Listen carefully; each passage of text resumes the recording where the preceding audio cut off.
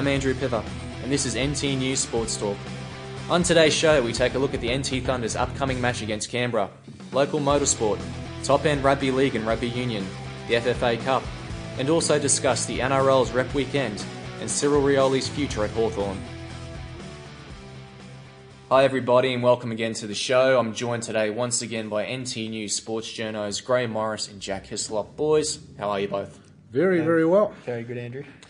Guys, we'll start with the Territory Thunder, who are hosting the Canberra Demons on Saturday night. Gray, I'm guessing the NT boys will be especially keen for a win after their loss to the Swans last week. Well, they will, Andrew. They've lost 2 of their last 3, and certainly be keen to beat the boys from Canberra, where they tell me it's about -6. So once they get up here, it'll be probably 36. So there's a 42-degree temperature difference. So it's going to be very interesting. They might not want to go home after the game. Well, what they will do, Andrew, is melt. I guess looking at the Thunder and their recent results, who do you think has to step up for them to help them get back into the winner's circle? Well, they've got to start getting more the ball out of the midfield. They've also got to start using the ball a lot better. My spies tell me that the Swans game last week, they were very slack defensively, and the Swans are very strong at the ball, got numbers around it. And that's what Thunder have to do, get numbers around the ball and use it properly. Otherwise, they might be 3 from 4. Canberra, is there a danger of maybe underestimating them a little bit? Or Exactly. Canberra 5th on the ladder. They're only just behind Thunder, who are 4th. So certainly it's a big game for Thunder. If they drop this one, the questions will start getting asked, particularly from the NT News sports scribes.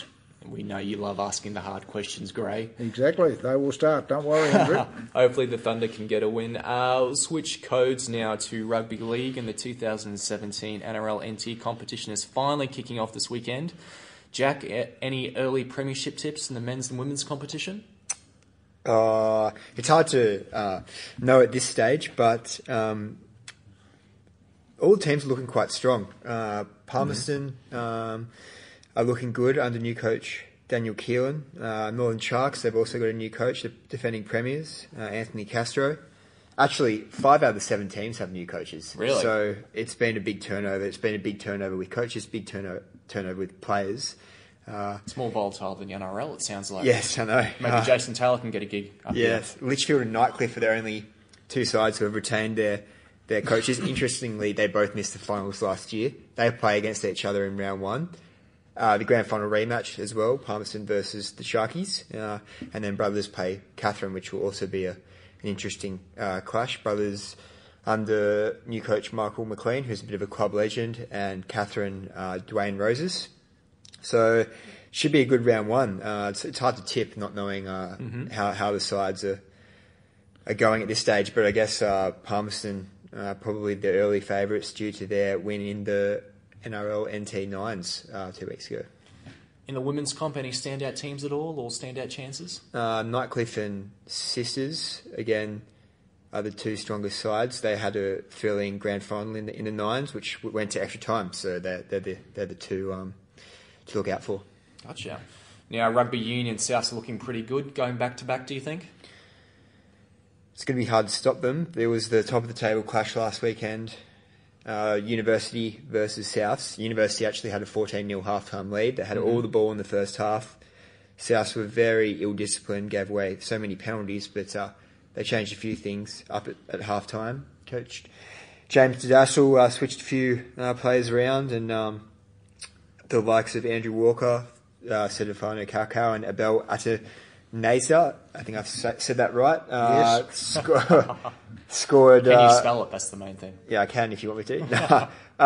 They went and scored a couple of real length of the field tries. They used their speed to the back line, and they ended up winning 26-21. They scored 26 second half points to take that victory. University, they're still looking pretty good. Their coach, Hone Edwards, was very disappointed with their second half, said that they didn't turn up in that second half, so they'll be looking to bounce back this week. And Casuarina and Darwin. Casuarina beat Darwin 22-17 last weekend. They're the kind of 3rd and 4th place sides. But I think they'll improve as the season goes on, and by the end of the season they should be up there challenging Souths and Uni. You mentioned Andrew Walker before. How's he settled into football up here, would you say? Pretty good. mean, he's very experienced. He was playing 12 at the weekend. He has two inexperienced guys playing fly half and outside centre beside him, so it's a good fit there.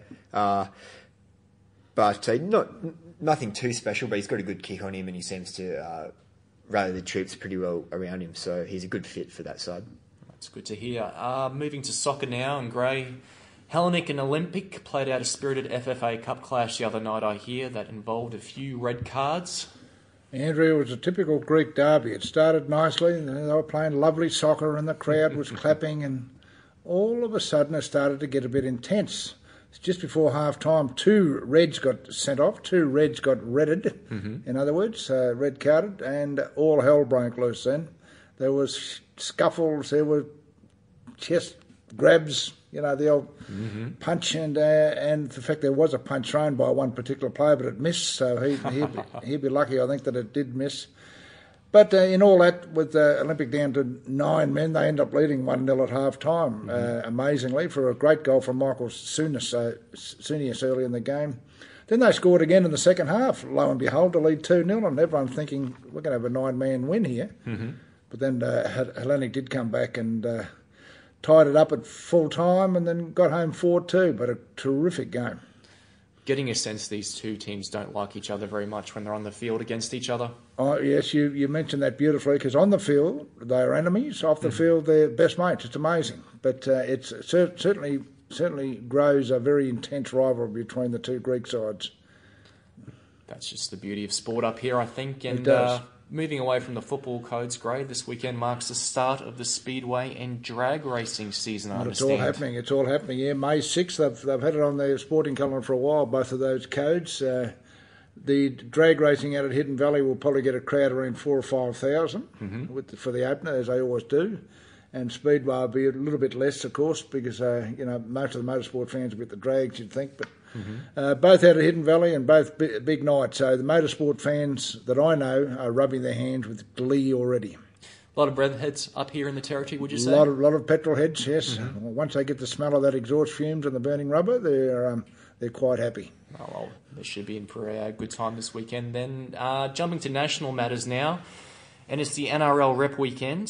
This round, Australia is playing New Zealand in Canberra, but the soon-to-be extinct City versus Country match has got many of the headlines this week after City coach Brad Fittler was forced to delay the announcement of his side because he was struggling to find enough available players. Now, Jack, you're from New South Wales. Is there any truth to the rumour Freddie gave you a call and asked you to line up on the wing? Yeah, he did actually. He did? Yeah. There you go. But you just didn't want to be around Paul Gallen, is that right? Or? No, I couldn't afford the tickets back to Sydney. Oh, so there you go. Damn.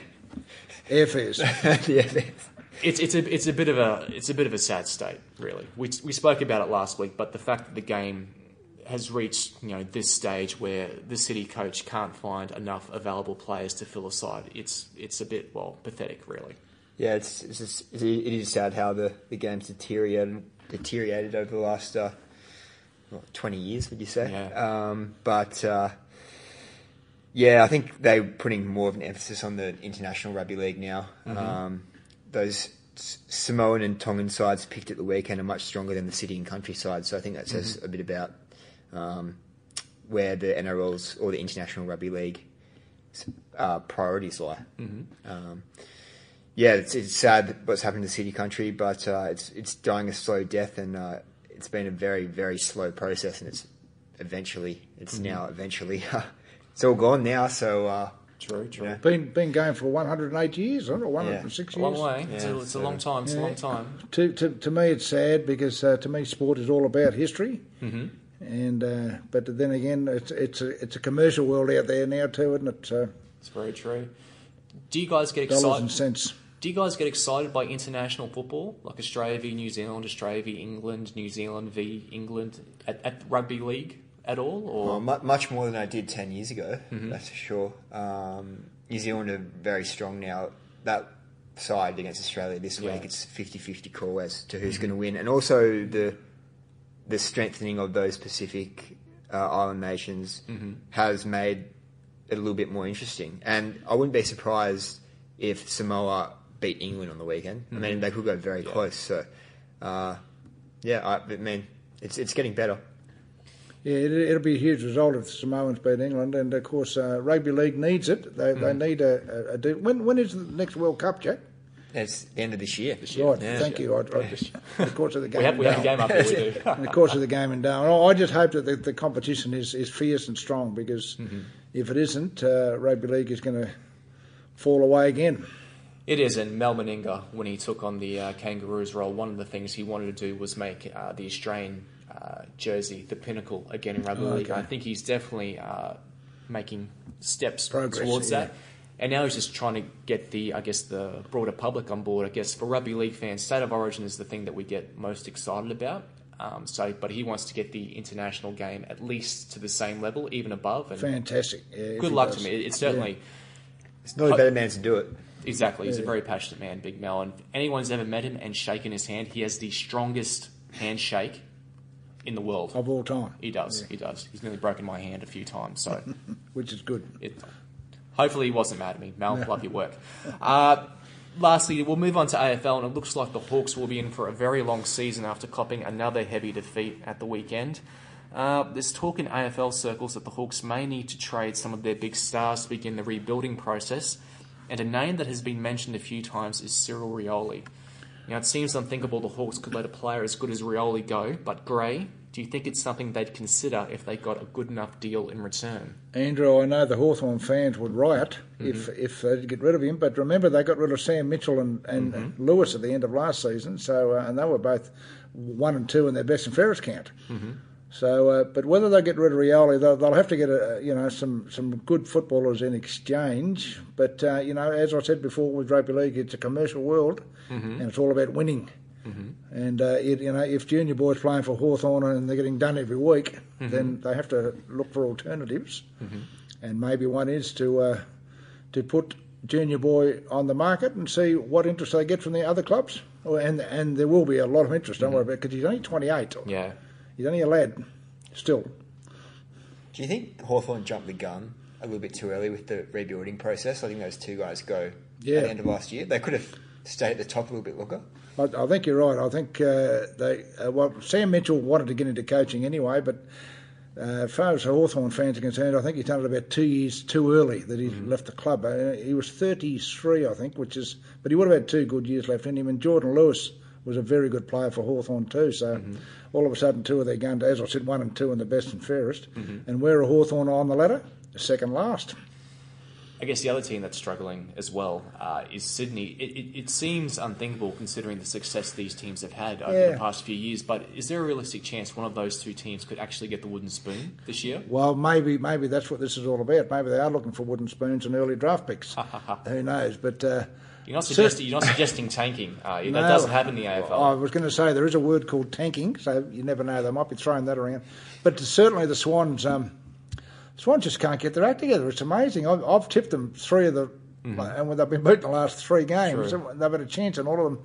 But they just look flat and they're fumbling the ball, and maybe you're right. Maybe there is some tanking involved. It's almost a blood sport tipping in both competitions at the moment, AFL and the NRL. It's so hard to predict it week in, week out. Are you guys having any success in your tipping competitions? No. Had a very good start in the NRL, but fallen off the radar. I've had a horror couple of rounds, Andrew, mainly because I keep going for the favourites and I keep getting beaten by clubs like Carlton. Yes, that's very true. And I can honestly say I'm experiencing the same thing. But hopefully the people out there listening are having better luck in their tipping competition, guys. Thank you very much for listening. And Jack and Gray, thank you very much for taking part. Thank you, sir. The podcast Faith on Trial looks into Hillsong, both in Australia and the US, and takes both the listener and hosts on unexpected twists and turns in the story of Brian Houston and the Singing Preachers. There are 2 incidents involving Pastor Brian. The Australian journalists uncovered a litany of alleged criminal behavior in the megachurch. Financial gifts were being given to the leaders of the church. Listen to Faith on Trial Hillsong ad-free on Crimex Plus on Apple Podcasts today or wherever you get your podcasts.